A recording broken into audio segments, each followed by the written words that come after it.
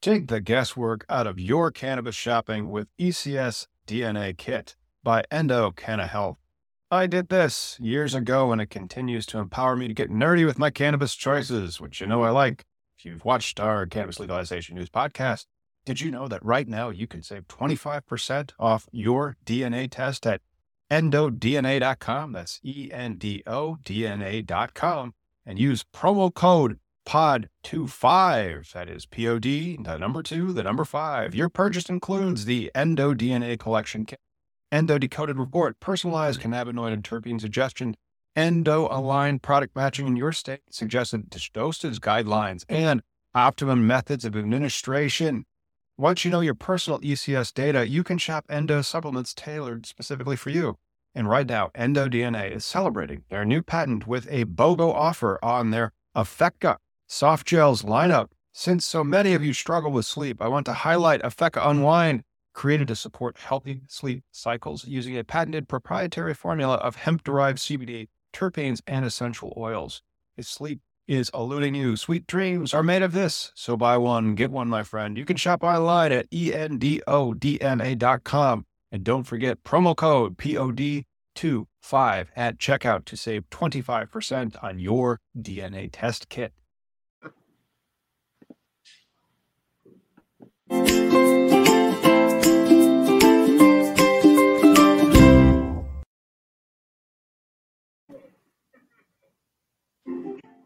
Hey everybody, it's 2 p.m. on a Wednesday afternoon. You're tuning into Cannabis Legalization News with Miggy from weednews.co and Tom from cannabisindustrylawyer.com.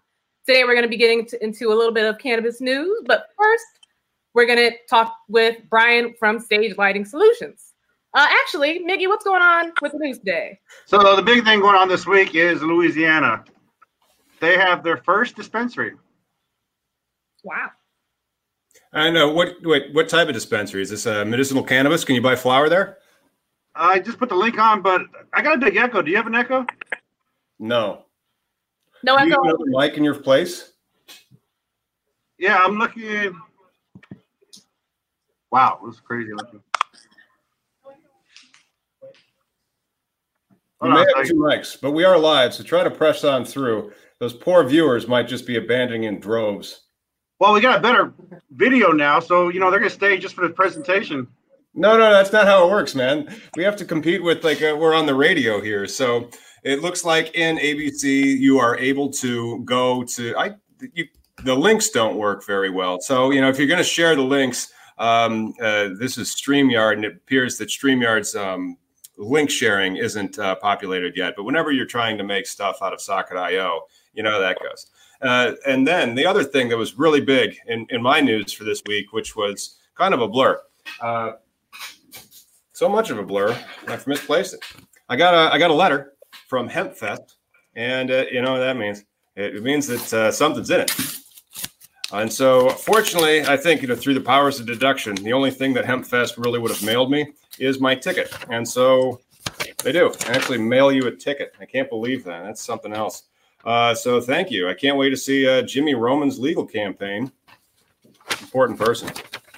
So what else was going on in the legalization news for the week, Miggy? Did you see any other great stories come up? Well, Thailand's on the stepping forward of legalization. What's on the subject court of the legalization? Man, this echo is bad on my side. Oh, wow. I have none. I switched headphones just and it's even in my head now. Oh, good. Well, maybe next time try a reboot on it. And I realize that's kind of a bummer that you have that echo. It's not impacting me, which makes me go well, I'm sorry about that. But so maybe it's just voices in your head. You ever considered it just being voices? Well, I do drink besides smoke weed. Oh, there you go.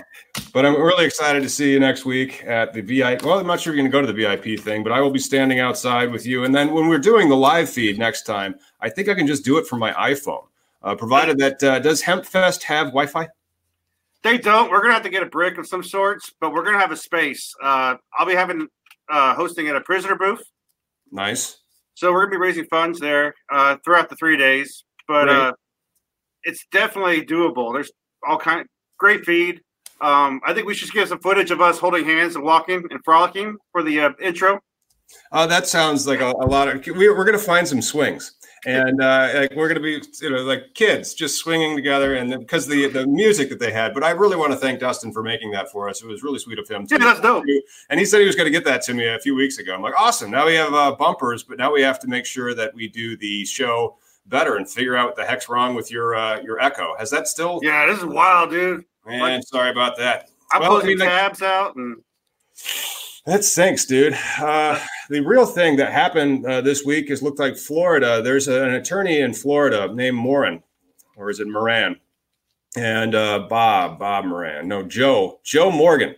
My God. Oh, the recreational legalization guy, the casino owner. Is he a casino owner? That wouldn't surprise me. I know he's a lawyer, and I know that he helped bankroll stuff. And usually when lawyers help bankroll stuff, they've won some stuff already, and they have a lot of money. And so he helped with the legalization of medical cannabis in Florida in 2016, and probably also in 2012 when it only got like 58% of the vote and not the full 60, whatever it finally got. So if they put recreational cannabis on Florida ballot, then it looks like Florida might be joining Illinois in legalized cannabis. Ooh, probably. Is Florida's process legislative like yours was? No, they can actually go to the people and do the ballot initiative, which may amend their constitution. We need to have John Morgan on.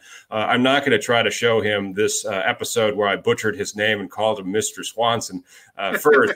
And it's my fault for never meeting the guy, so I wasn't able to remember his name elegantly. But go Florida.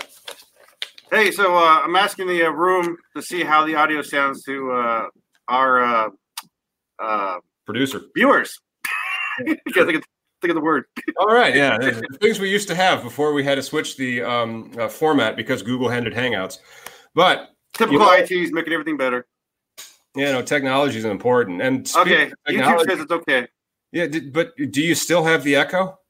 I do, and I'm just trying to figure out if it's you talking now or you talking 5 minutes ago. You sure that you didn't? Maybe those edibles just kicked in. But again, technology is huge, and we're going to be talking to Brian Gandy here in just a bit after the news summary with Sage Lighting Solutions. And one of the big things that happened in technology was 2018 when LED lights started to be able to compete against the high pressure sodium lights. And there's going to be a lot of detail on that. So please do stick around. And it's not all that far away because one of the things that happens in the summer, specifically in August, there is a large congressional recess at basically all layers of government. And so trying to find anything that's happening or getting done, it just ain't none. And, the unfortunate part is what was happening is like the arrest or the bad stuff of prohibition. I just got done putting an article about prohibition kills, not marijuana. And I cite several references throughout the past 2 years of just horrible shit going on. And the whole point being is you take that small little portion and magnify it by the past over 100 years. That is the result of the cancer of prohibition on our society. Well, there's a lot of it. And that's one of the things that the Illinois law is rectifying with their social equity applicants and the social equity applicant trajectory into being a social equity company that has 10 full-time employees, at least 51% of which are from a disproportionately impacted area, which is a map we still don't have, or they were arrested for an expungable offense, which tune in a couple of weeks. I'll probably have that one shot and put together. The next video that I'm doing, I already scripted, but because I live now in two places at once, which that also might be causing the echo in Miggy's screen, is that I'm co-locating between here and Chicago now. That, I lost my train of thought. Goddamn. It's okay, man. We'll figure this one out. So, wait. Is it working again? Something cleared up. They get not as bad. Well, I'm just kind of more worried about how this is.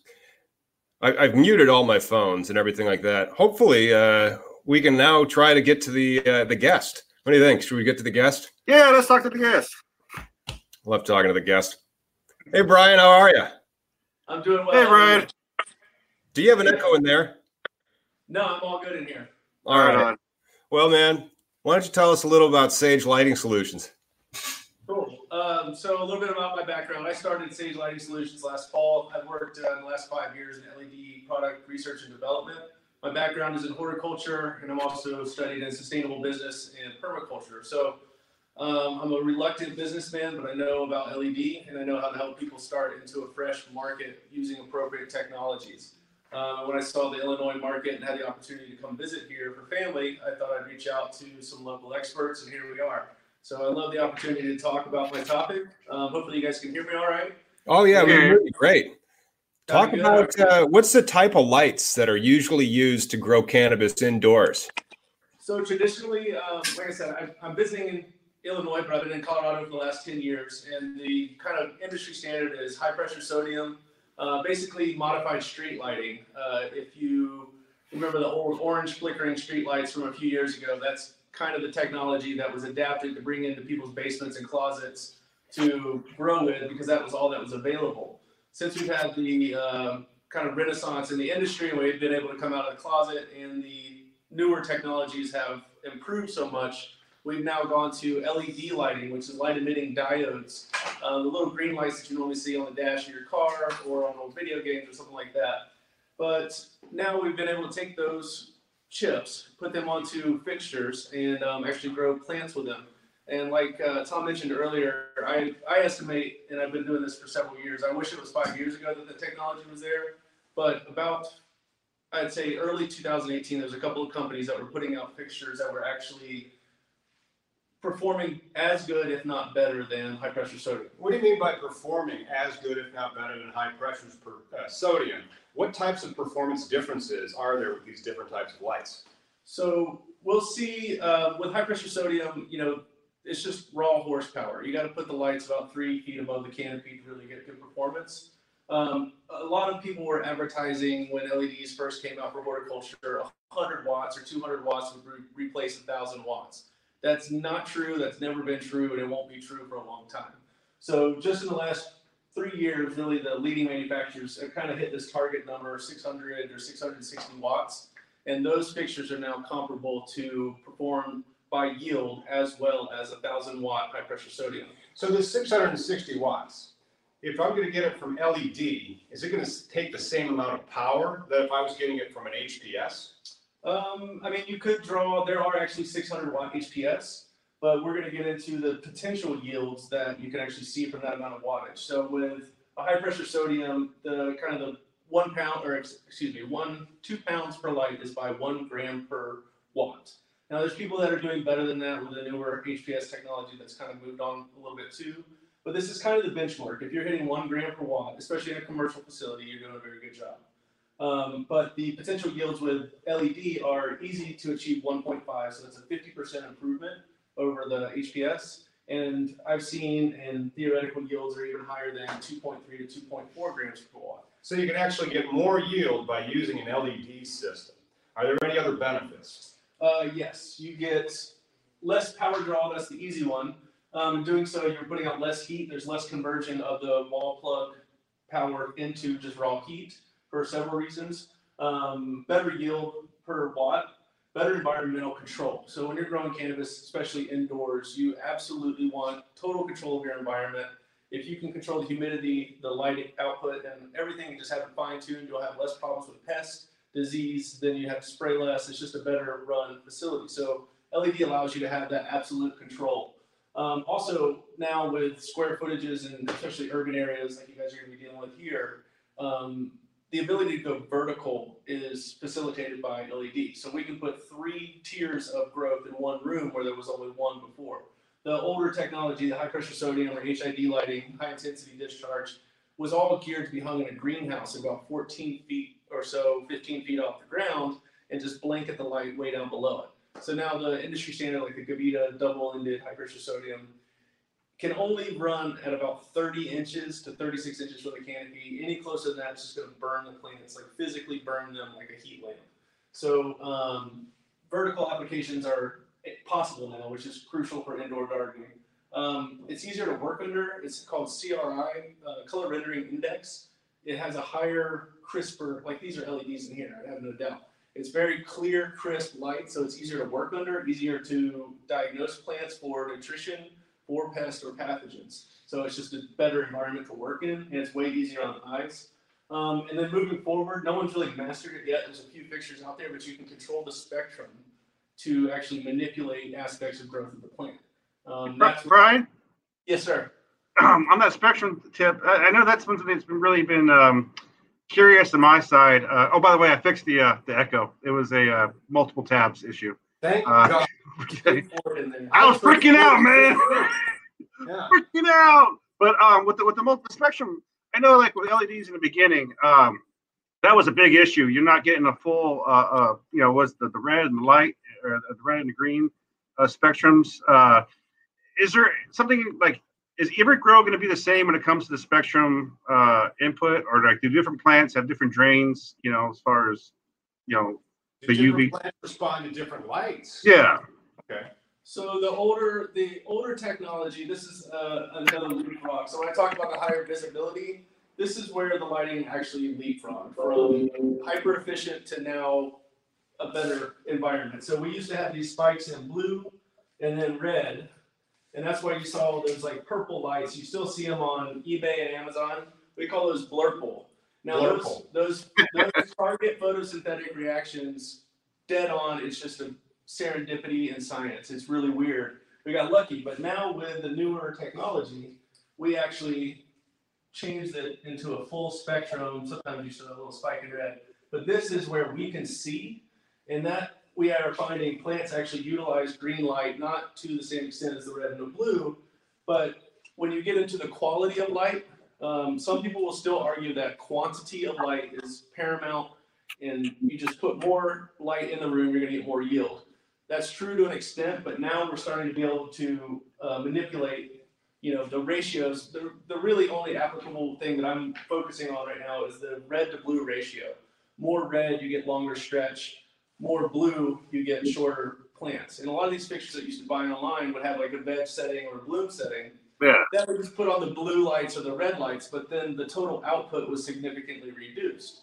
So now we have fixtures, LumaGrow, there's a couple of like really nice fixtures out there where you can change the quality of light without changing the quantity of light, if that makes sense. Interesting. So you can really tweak your plants to see how they're going to respond and actually manipulate them for different reasons. Outside of that, the spectral control, a lot of it is still speculation, but there's tools out there, there's certain fixtures where you can actually go in and, experiment for yourself, and that's what I recommend. But we got we got a question from Engineering Biz. How is quantity of light measured based on time? Quantity of light over time? I'm not sure. It's measured in ppf, photosynthetic flux. So when you look at a new fixture or a new lamp of any kind, there's a ppf rating, which is the total output. That's the total quantity of photosynthetically active radiation. That's 400 to 700 nanometer light. That is the number you should be looking for when you're buying fixtures. Like the new Gavita fixture and the new Fluence fixtures, they can hit about 1700 ppf. So that's total amount of light coming out. Now how that light is dispersed, and that's light over time. That's number of photons over a amount of time. So that's the rate of light.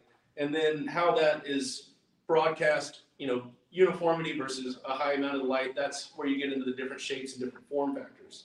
With With the technology now, with the like I remember back in the day, you'd see a huge 5 foot by 4 foot, panel, and then like half would be one spectrum, the other half would be another spectrum, and then that's what you utilize and grow. Has the technology gotten better? I know LEDs like smaller, better, faster. Is it now where like one LED will do the whole spectrum, or where are we at now with that? Yeah, totally, and that's where I guess the higher visual aspect that lends itself to the full spectrum. We're looking at full spectrum lighting here, so it's got all the colors that make white light. So yes, we can get all of those out of one point source. I mean, the smallest 1,000-watt replacement is still bigger than a normal 1,000-watt HPS, but the footprint and the form factors and the actual fixture weights, the weight has been the biggest issue, I think, because of just the amount of aluminum it takes to cool. But now we're getting much more consolidated, much more condensed, and easier to apply technology. Yeah, when you say like more to cool, isn't it that these lights from the LED lights, they are cooler, so you're not going to have the same type of load that you would have on your air conditioner in the summer? That is true to an extent, but it's also misadvertised a lot of time.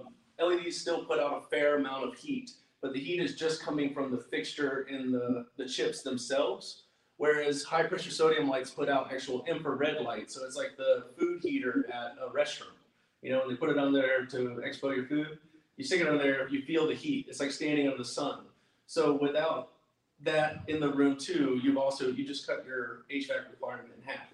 And another thing that when people convert a room over from HPS to LED, one of the first things I tell them to do is call somebody with dehumidifiers, because people used to rely on that extra heat from the high pressure or HID lights to actually cycle their HVAC. And now with LED, you do need to make sure you have enough dehumidification in the room. It gives you better control in the end, but it's one thing that a lot of people who are selling LED overlook or just don't want to sell. Because they're trying to sell fixtures, not the process. So it sounds like it's kind of selling the whole system. Depending on what lights you use, your HVAC loads may be different. And in the Illinois in the Illinois statute for craft grows, the application is going to require your plans for your HVAC systems and also your plans for how green you are. So is it a more green organization of your cultivation facility if you use an LED system? 100%. Your net improvement on cooling can be 50% roughly. Your total power draw compared to a high pressure sodium or legacy system, like you said, is going to be about 50%. I mean, literally, you can cut your power draw in half. So you're pulling half off the grid and still getting comparable yields, even with the extra hardware. So does that factor into this? Is this just watts per gram, and it doesn't have to do?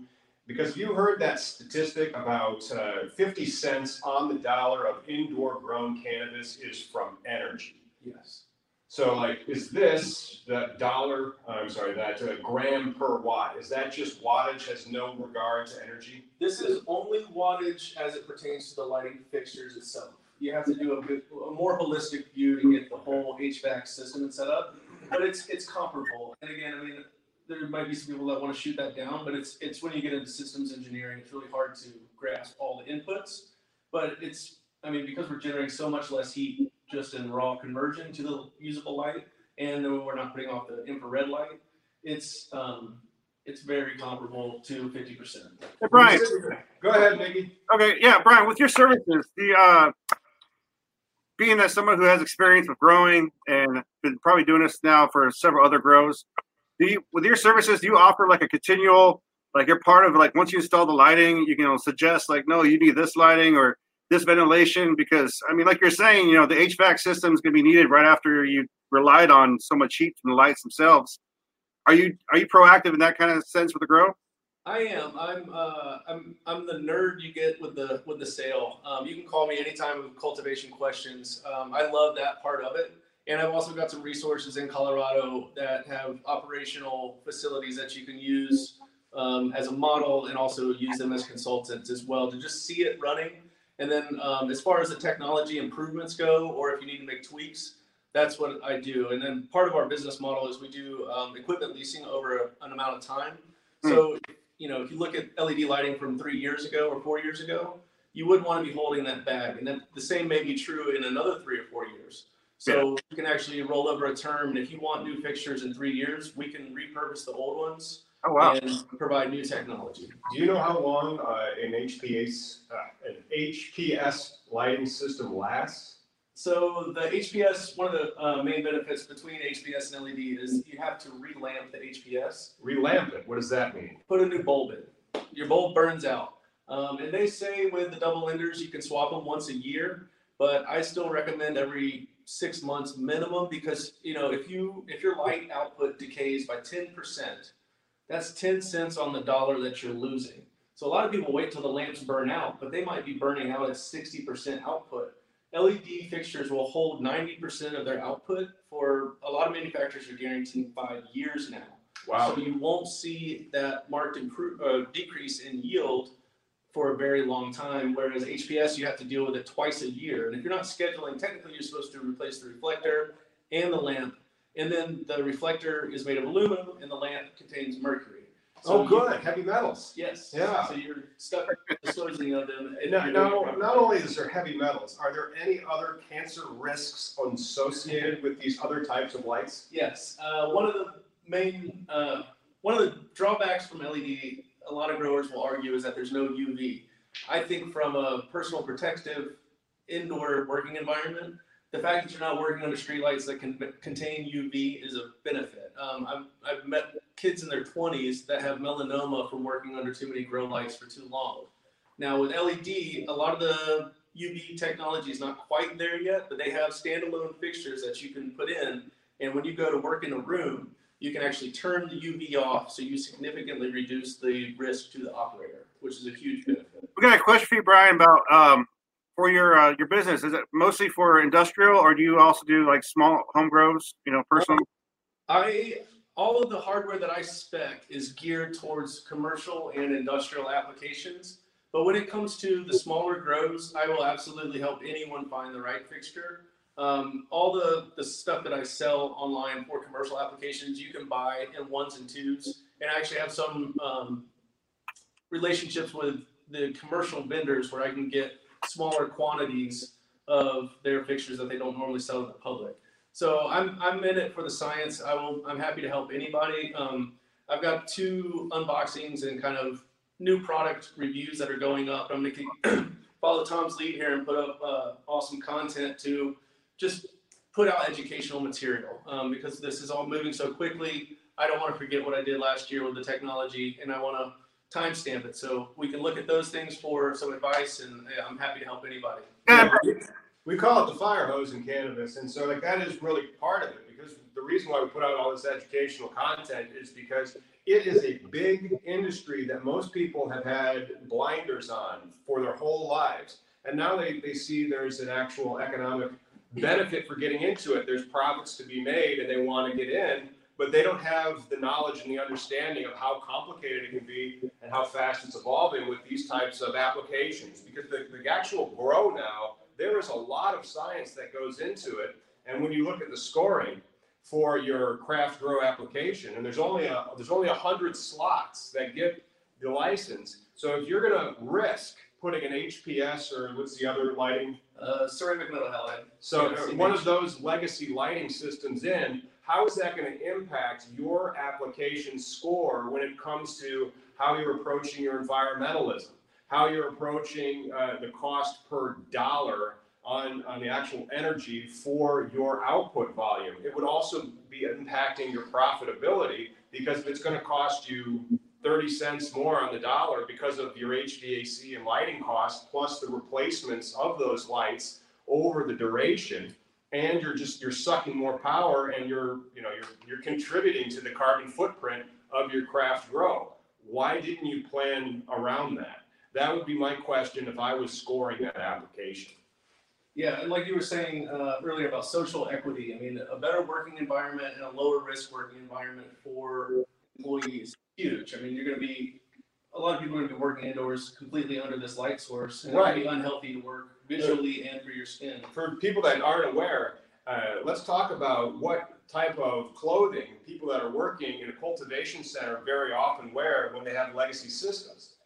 This should be completely covered, physically covered over your arms and hands, hats and sunglasses. You should look like you're working in a field in Southern California. Right. I mean, it's really a lot of light, and they have cottage industries for people that can actually wear protective clothing, and then the glasses so you don't burn out your retinas. It's something else, and to be able to provide a greener product at a better price and safer for your employees. There's a lot of wins that come up with LEDs, but let's not just say that they're the next amazing, sliced bread invention. Are there any downsides? The downsides would be the upfront cost. That still deters a lot of people. And I'm not going to split hairs. For like the 5,000 square foot facility, the potential upfront cost for LED could be around $250,000, where HID could be $100,000. So you're still going to have to put out a significant amount of money to get traditional lighting. The return on investment now, without any rebates from the power company, this could be still inside of 2 years, because if you're pulling 37%, 40% less power just from the lighting itself.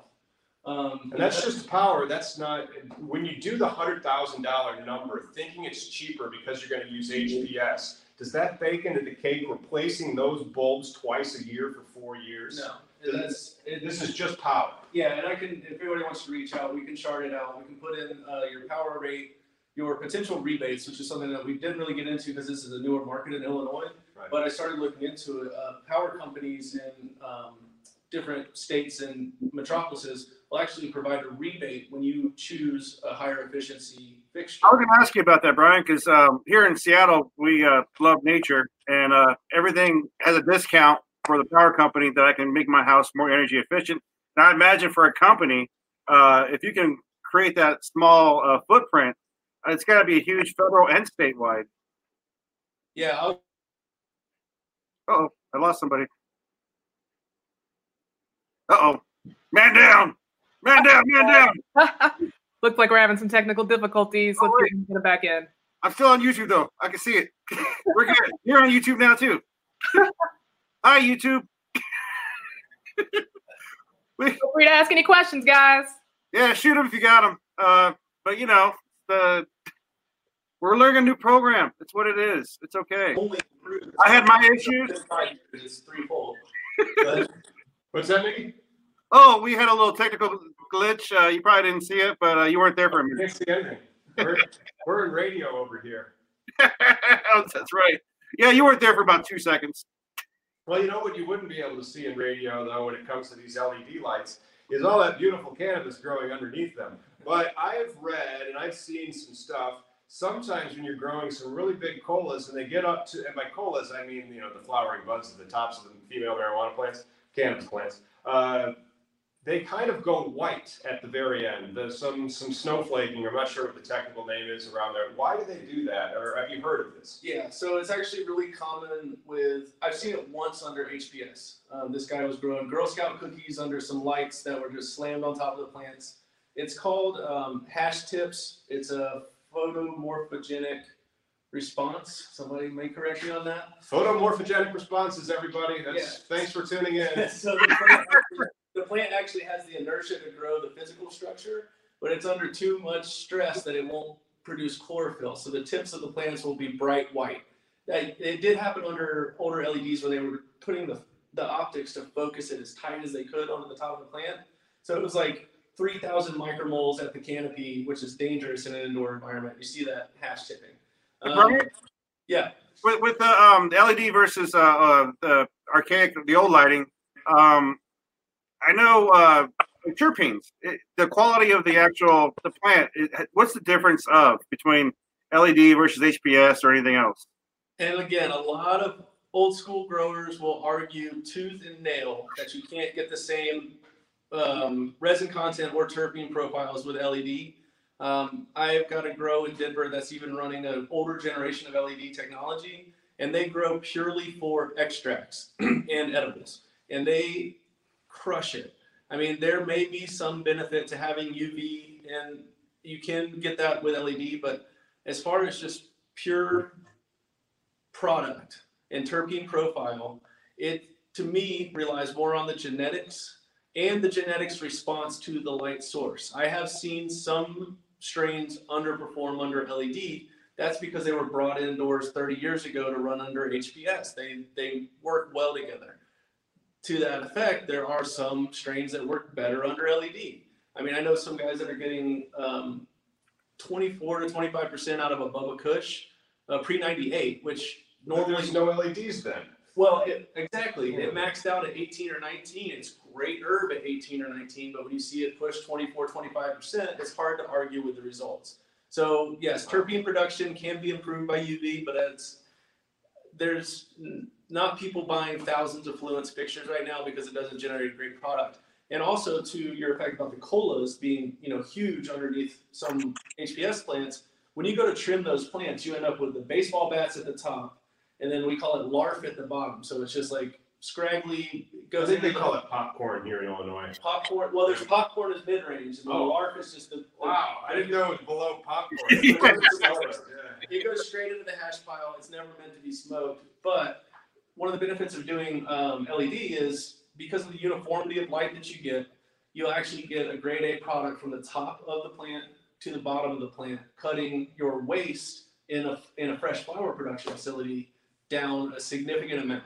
And your facilities, I mean, if you're talking about fresh flower waste product, your waste product also has to be tracked, and every craft grow is going to have, for lack of a better term, like a coffee mill grinder, that they grind up their stems and seeds and stalks. There shouldn't be any seeds if you're using clones, but whatever, into something and mix it with garbage so it's unusable. And oh my God, it has to get baked into your application. And then this large wood chipper that you're going to use to make compost that's unusable, that's also another cost that you're going to have to put into your plan when you're trying to get one of the 40 craft grow licenses available in Illinois for 2020 or one of the 60 that are available in Illinois for 2021. Hey, Thomas, do they have that kind of stipulation? I mean, the fact that you have to go to that excess to get rid of the waste of stems and leaf, is there such a thing for alcohol or aspirins or any pharmaceuticals in that area? No. You see, Miggy, what you're failing to understand is this is about cannabis. So rules of sense and reasonableness, they have not applied in 80 years. So why would they start now? That's true. True. Jesus Christ. Well, then a tip of the hat to Illinois, too. As far as I've seen from the outside, I keep the law at arm's length and rely on people like yourself. But it looks like Illinois, even though it's somewhat limited on the quantity, they're trying to be as fair to the process as possible by modeling successful systems like Colorado. Colorado's other states that are just not doing it well. They're Wild West. Oklahoma is the Wild West, for example. That would be the end of the spectrum. They're just letting it go, and the market will sort itself out. Wow. Good luck on that. And they've only got, I think, 3.5 million people down That's there. still a lot. When you have 3.5 million people right there when we're hearing those stories about Oklahoma, Miggy, it reminds me of your stories where you're telling me, and it's blowing the back of my mind out, that there were farmers markets in Washington State where you could buy like bulk flour and then just smoke it there. And I'm like, what? We still have one, as far as I know. There's one outlaw. Can I go to that when I'm there next week? Is it open on Saturdays? I mean, I'll be there on a Saturday. It's farmers market day, right? But I think you might be so busy at Hempfest, dude. And in 3 days, it's a 1.5 mile stretch. I mean, I do. Wow. Yeah. 1.5 miles of Hempfest. And fortunately, thank you for making it to minute 35 of the show. But now that we've passed 1,000 subscribers, we can do live feeds from our mobile devices. And then also we're able to do like polls and show pictures and other fun YouTube engagement stuff. It's not just about having great content. It's also about gimmicks. Yeah. Well, I think we do a pretty big Correct. good service. So let's get back to the meat and potatoes, because the point of this show is to say, like, all right, well, a craft grows 5,000 square feet. This lighting system is $250,000, but I've been telling my people that it looks like it's going to be at least a $2 million investment, simply because of the HVAC systems, the complexities that are involved, and how green do you want to make your system in an attempt to maximize your points on your application. So that is a large investment, and it's a risky investment because there's only 40 licenses that are available. What are your cash flow possibilities from a craft grow? So we're going to talk about that now. Take it away. Yeah, so I've run through 3 scenarios here. One is the quote-unquote traditional. This is the way it's been done with high-pressure sodium. You can do very well. I mean, at 180 fixtures to cover 5,000 square feet, that's roughly 28 square feet per fixture. It may be a little less. These are close enough to count. So wattage, about 1050 grams per watt. Like I said, that's 2 pounds per light. That used to be the gold standards. You can do better, but in a commercial setting, that's a reasonable mark. Wholesale price per pound, we kick this around. In Colorado, it's actually come up a little bit. Across the country, I think it's doing a little better. What is it? This is an assumption that we made in the modeling. And when you're a dispensary, you have to source your flower wholesale. When you're a cultivator, you're going to then sell your flower in bulk to the dispensary. And so the price that we kind of guesstimated for Illinois, because it's kind of opaque, they don't publish that data all that much, and it's a very, very small market segment right now. So we went between the two poles of like $1,000 per pound, $1,500 on a very high end, and just said $12.50 a pound, maybe right. And I'll talk to some people in the industry and see if that's what they're sourcing their flower at. Now, like if you're in Colorado, what's a bulk pound going for? I mean, $1,000 on a good day. There's so $1,000 many on a good greenhouses coming up. You can get pounds for $700-800, but the quality suffers a little bit. But yeah, and then like in Oregon, when they have outdoor grows and you have like 2.5 pounds per plant, and it's just a different world. I hear it gets down as far as like $400 a pound, but that's getting into like hemp flower territory. So in Illinois, where it's very restricted supply, all grown indoor, we're assuming a $12.50 pound per THC cannabis. Yeah, and I think it's conservative. I think that the first people, the early adopters who get these licenses will probably do better on the first couple of turns. So getting it right in the first couple is very important. So we spitballed $12.50 with good reason. So total pounds a year, you're looking at about 2,000 pounds per year. That's assuming 5 cycles per year. 6 is possible. Just to keep the numbers kind of congruent, I stuck with 5 for all these models. So that's 2.6 mil a year. That's not bad for a gross. I mean, you can definitely run a business on that. And when you scale up, if you do get blessed with the 14,000 foot ramp up, that's a very solid business, and you can operate on that. Hey, Brian. Yeah. Can you recommend, like, for a small grower, somebody who wants to get started and taste the LED life, what would be like a personal, like, what should I get for a small-time purchase? I really recommend for like less than 10 lights, look at the Horticulture Lighting Group, HLG. Their HLG, I think it's their R spec or B spec. They've got really nice, and it's some assembly required, but they're really nice output and quality of light for the dollar. In a commercial setting, I would recommend something a little hardier. But if you're going to be starting off and you want to get a really high quality fixture, look at HLG. I don't have them on my product card, my website right now, but it's actually in my notes to work with those guys because I think they put together a great product. Right on. Yeah. So like this is year one with the plain vanilla HPS system. You're looking at $2.6 million.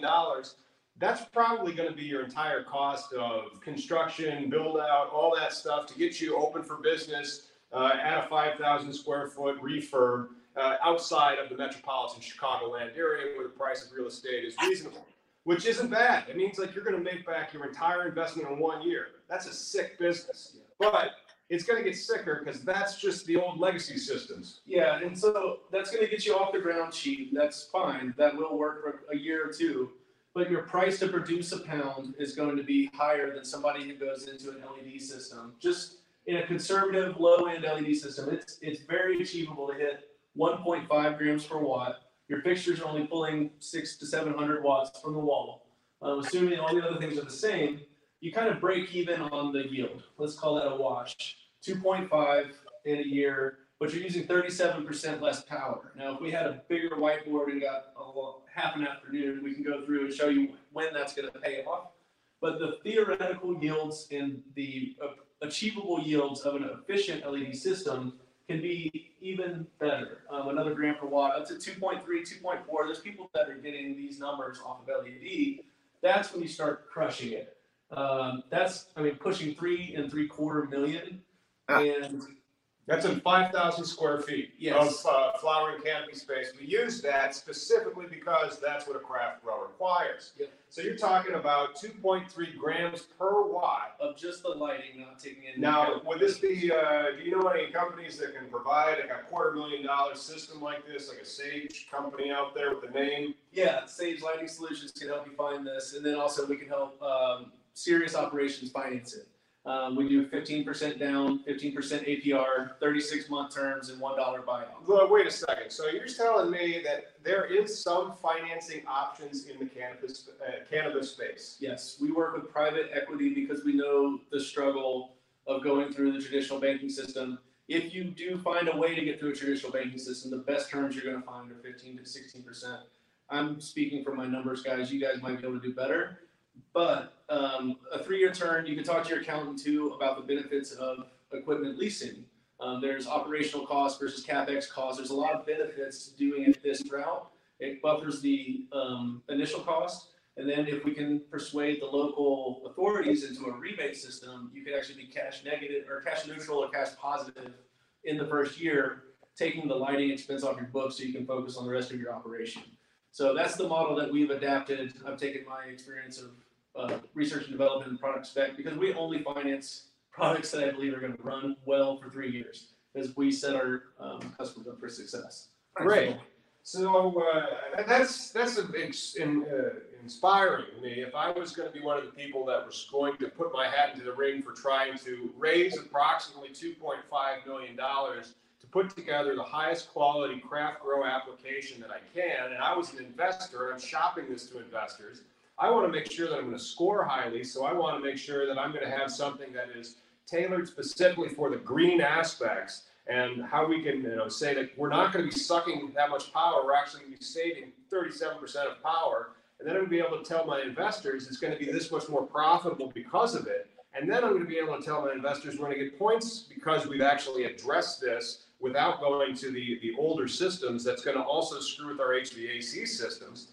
Plus, you get to make all your investment back in a year or less. That is one of the reasons why there will probably be well over, we're expecting approximately a 10-to-1 ratio. So there's 40 craft grow licenses. It wouldn't surprise me if there's 400 craft grow applications. Hey, Brian, what does I'm looking at your website now. What does a buyer's guide involve? The buyer's guide is I've actually got to update it now because the product portfolio moves so quickly. But there's a lot of light science in there. There's a rundown of like the top 5 vendors that we work with, really the top 5 vendors in the space, in my opinion. Some of those may or may not be on the next revision, so look out for that. But yeah, we just kind of run through the technology, the history, a lot of the stuff that we talked about today. But then actually look at products based on, I've got an internal ranking system. Then we just do some basic metrics like, cost per output and things like that for people to make an informed decision. I only recommend commercial and industrial application stuff. So there are products, like I mentioned before, that don't fall into that for larger scale.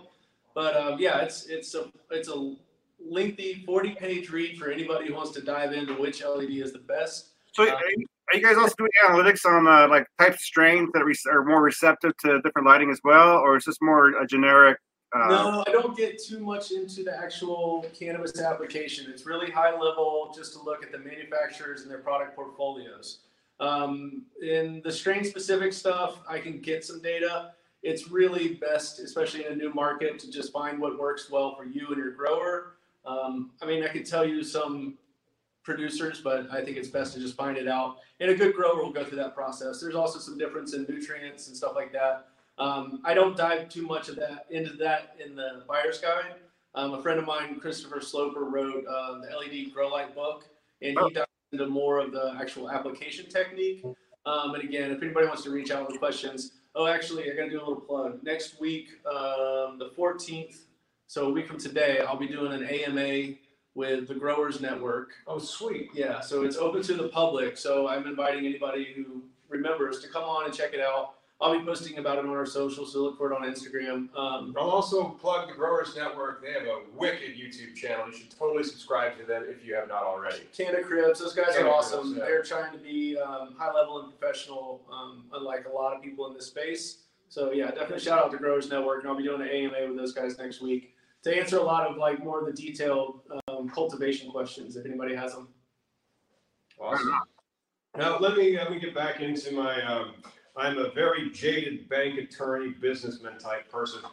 So I want to grow this craft grow from 5,000 to 14,000 because that's how you can maximize it according to the statute. But you have to be a good player and you already have to have a license. But I want to bake that into my cake, my pro formas. Now, if I'm going to try to go and roughly triple the size of my canopy space for flowering, can I do that without having to do more build outs of actual rooms with an LED system? Could I, for example, grow up? Yes. Perfect segue. So you can go to the vertical applications is what he's getting at. You can do it as long as you've done your work in the pre-planning to make sure that your propagation, your veg, your cloning spaces, and then also your processing spaces all meet that load. But yeah, you could do And I think I came out to about 11,000 square foot facility to get a really nice dialed 5,000 square foot in bloom. I think you probably want to go up to 12 to 15,000 to really cover 14,000, but that seems like that's a bigger number in a smaller space. But if you've got that 5,000 square foot footprint, and the only downside is you have to gut your old system and put in the rolling racks, but you can triple your square footage of cultivation canopy in that space using vertical applications. But doing that vertical grow, aren't you still blocking sunlight to the bottom as well? Because you're layering, right? And well, you got rotation. Yeah, you have actually 3 tiers of lights. So you have light, canopy, light, canopy, light, canopy. You'll see it a lot in the more developed markets like Colorado. A lot of people are converting to that because real estate is such a premium. Oh, real estate in Colorado is way more expensive than in Illinois. It's just corn here, man. Yeah. Except for straw. Well, because what I've seen is a pretty neat little setup where the plant would grow, and then the light was on an elevator system right above the plants. So as the plants kept growing, the light would keep the distance, not to burn the plants. Is it better to have like a close with LEDs? Do you have to be up to right there, or can you keep what's the distance an LED light can be away? So a lot of manufacturers still say this because they're trying to bolster their performance numbers. They say, 6 inches from the fixture, you're going to get 1,200 ppfd at the canopy, which is true, but most people and plants can't really handle that light level. And now the LED fixtures are to the point where we can keep them 18 inches away from the canopy. Because when you get 6 inches away from the canopy too, you can't really do any work. If your crop is within the last 4 weeks and you're trying to get in a 6-inch space, it's just not feasible. Yeah. There's some people that push for it. I'm not an advocate of it because you can't really scope your crop either. So I think 12 to 18 inches away from the fixture, you can still get 800 to 900 to 1,000 micromoles at the canopy level. And like I said, with LED, you get a reduced rate of decay, you get better light uniformity. So that, you get a nice safe working space at 12 to 18 inches. Nice. Yeah. Yeah, you don't have to slam it on them anymore. That's another misnomer that's out the window. Are trellises built into these systems that you build? I mean, because the trellising that you have to do to maximize yield, that could kind of be a sticky situation if you're trying to do it and it's not already pre-set up for it. Yeah, so you go in at a certain stage of growth, usually week 3 to 4, depending on when your stretch ends. Mm-hmm.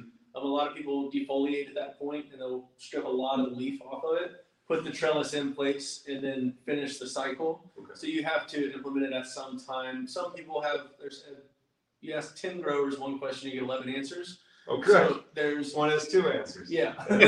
So there's a million different ways to do it, but that's in the rolling rack system. So it's like I guess a bunch of like bookshelves at a library, but they actually butt together, but you move them apart to get down a central walkway, and you can move one and get in. So you have basically 4x8 tray sections, and it's easier to manage in those like modular sections. So you put it in a certain time. You wouldn't really build in a trellis in a normal industrial system. Cool. Yeah.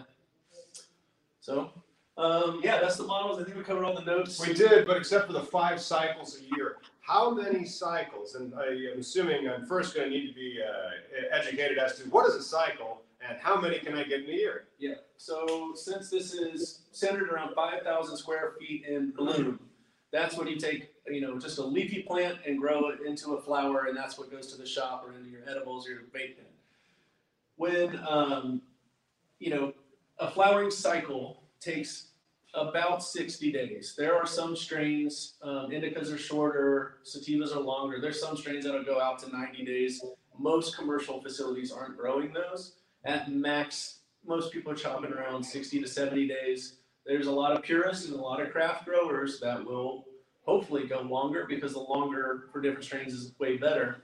But 60 days, let's call that an average. 365 divided by 60, you could get 6 cycles. That's assuming you can go through and clear your room out in one day and refill it the next day. Not impossible, not necessarily feasible. So we look at 5 cycles per year. And in my calculator, I even bump up to 5.5 is realistic. And if you're in a certain type of setup where you're doing perpetual harvest, your averages come out better. But a safe number is 5 cycles per year. 6 cycles per year would be crushing it. Yeah. Awesome. So with 5 cycles a year for a craft grow, you're looking at about 2,084 pounds that year of high quality HPS grown flower.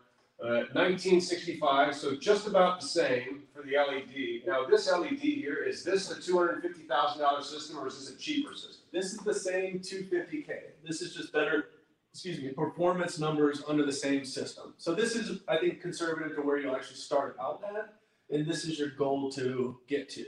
So these are the same fixtures. About how do you make the transfer? If it's the same rig, how do you go from 1.5 to 2.3? Because that's almost an extra gram. Per what? Pay your grower as much as you pay your lawyer. Pay your growers, but actually that is true. I've been recommending master growers. They should get signing bonuses and equity kickers. And performance kickers, because that's right. This is all on the grower and the optimization of the system. CO2, master your environment, and grow like a champ. I mean, there's a lot of master growers out there, but a lot of them start crying when they start trying to grow under LED because it's different. It is totally doable, but it takes time. So this is an optimized system. This is an out the gate system. Hey, Brian. Yes, sir. With the recent legalization of hemp, have you seen any hemp indoor grows? That's the one thing I never really heard of. Yeah, actually, I'm talking to some guys right now down in North Carolina. No, they're outside of Raleigh. Okay. Yeah. But they're really interested in, they've got a long-term vision. They want to get to fiber and fuel and seed eventually. Yeah. They're starting with 50,000 square feet indoor for boutique flower, for smokable flower. Nice. Yeah, and that, I mean, the price to produce a pound, it's going to be justified for a couple years. Like the price to produce a pound under HPS, I think, is around $700. So if you're selling for $1,000 a pound, you're only making $300. You can cut that down significantly under LED, and that's what we're going to help him do. Nice. But I'm already kind of gearing him to start indoors and move outdoors just for feasibility. So kind of like having a nursery indoors with your mothers and then put the clones outside to let the sun do it. Yeah, greenhouse. I mean, you can really do very well in a greenhouse. The Oregon greenhouse very well for smokable flower. Right. And then some of those greenhouses, they have the ability to flower year round, and they have like some light set up, not the full one, because you're using the sun to kind of leverage it, but they will have some lights that are put into it. Is that going to be, you're not allowed to do it in Illinois for an adult use. Those have to be grown purely indoor, but we're talking now about hemp. You know, it's cannabis legalization news, not just marijuana legalization news. So go ahead. In like Oregon, right, where they have like on the coast, not inland, they're very cool and cloudy a lot of the time. So I've worked in greenhouses in Oregon that actually have lights on the same grid that you would grow indoors with. So that when the clouds are over, they've got the lights completely fired up, but they take the most advantage of the sunlight that they get. Right. Now, in, a lot of those systems are light deprivation, so they'll actually, in the summertime, they'll black out the tent or the whole greenhouse so they can keep the flowering cycle of 12-12 going. Yeah. But supplemental lighting in greenhouses is absolutely key, and a lot of production states like Oregon and the Northwest are going that direction for hemp and for THC. Maybe one day Illinois will change their laws and allow for these types of greenhouses. And I don't know, you'll have to have like a demilitarized zone around it and armed guards or something. And it'll just still be as safe. But for right now, you really have to grow indoors with these systems, enclosed, locked facilities, key cards, all this stuff. There's probably a lot of overlap in security between Colorado and the state of Illinois when it comes to the type of, surveillance that is involved in these facilities. Well, that's that whole seed to sale thing you're talking about. Yeah, there's a lot of that seed to sale thing. There's not in hemp. Hemp, they really kind of start the seed and they just make sure that seed has some type of veracity, that it's not going to be hot. And by that, I mean it's not going to contain more than 0.3% Delta-9 THC. Well, that's why I think the future for hemp growing is going to be indoors in places like Washington where there are outdoor marijuana plants. Nobody wants to burn a whole, harvest because it has too much THC. So, indoors can be the way to go. Yeah, and when you have absolute control of your environment and your lighting and your cycle timing, it definitely makes sense. And better technology means better price per produced pound. And I keep getting amazed at the prices for some of this top shelf hemp. So the top shelf hemp is amazing, but I don't know. I talked to a lot of geneticists too. We'll have to have some of them. A lot of the science does come out from Colorado because it's been in the lead the longest, and that's just kind of how it works.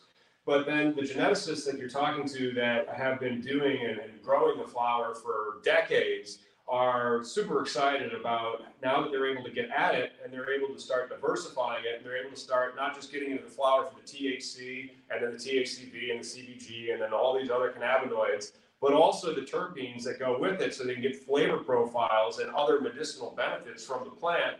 And that's before you have like hemp for Patagonia or Levi's. So I would not be surprised at all if in 3 years there were proprietary seed genetics for Patagonia, for Levi's, for their own growths that they have. And that's freaking cool, Well, at that point, it's going to be a textile versus components, right? Yeah. I mean, right now everybody's chasing the nutraceuticals, but looking forward, it's food, fiber, and fuel. Yeah. Those are lower value, but still way higher value than traditional agricultural crops. So that's a whole other exciting world right now. Well, it really is, because when you see those estimates that the cannabis industry will be $132 billion in 10 years, that's not just adult use cannabis. It's also the nutraceuticals for the CBD, the CBGs, but then it is the fiber, the fuel. And then I think it's going to be more along the lines of building materials, because if you can replace plastic with hemp or wood flooring with hemp, there's going to be a lot of science that's going into this plant in the next 10 years. It's going to be awesome. Hey, on this note, which I think we've learned a lot, I do have to go back to work. Awesome. Well, Miggy, I will see you next Thursday. I'm excited. I don't get in until late at night. I'll see you next Friday though. And yeah, for sure. Wednesday, we'll probably have another one of these shows. Hey, quick question. I saw that the public use permit was in jeopardy for the Hemp Fest. Did they ever get that sorted out? So, I mean, it's every year. The city of Seattle, for whatever reason, likes to hostage Hemp Fest for, nickel and dime. This year, one of the biggest issues is Expedia is not allowing access to, like I said, in this 1.5 mile stretch of land, which is a city park, state park. There's an entrance where people come in, and then they try and flow the traffic out on another end, so people can just keep going in and out. That way, there's no congestion in the city. But Expedia, in their infinite wisdom, is not allowing HempFest access to these areas they've been using for over 20 years. So right now, that's what's going on. But HempFest will be going on. The permits, as far as I know, are good to go. It's just a matter of working around the not friendly neighbors. Well, just blaze safely. That sounds like a good time. Every day. Looking forward to it. Cool. All right. Well, I really want to thank Ryan for coming on the show and explaining to us that your craft grow could be printing $3.7 million annually if you have a master grower that knows how to maximize yields on LED lighting systems. Yeah. All right. Well, Lauren, are you going to be able to take us out? Yes, absolutely. Thanks, guys, for joining us. Brian, where can we find you? Follow you. Watch what's going on at Sage. Instagram, Sage Lighting Solutions, sage.lighting.solutions. And then our website is just www.sage.lighting.com. And I've got a YouTube channel, too. I've just finished editing some content for some product reviews and stuff, too. That's going to go up later this week. So, yeah, Sage Lighting, you'll find me. Brian Gandy, too, will get you there on LinkedIn. Awesome. Thank you guys so much. Thanks, next weekend or next Wednesday. Next Wednesday. Thanks, Awesome. everybody. Thank you. So are we out? Okay, I think we're out.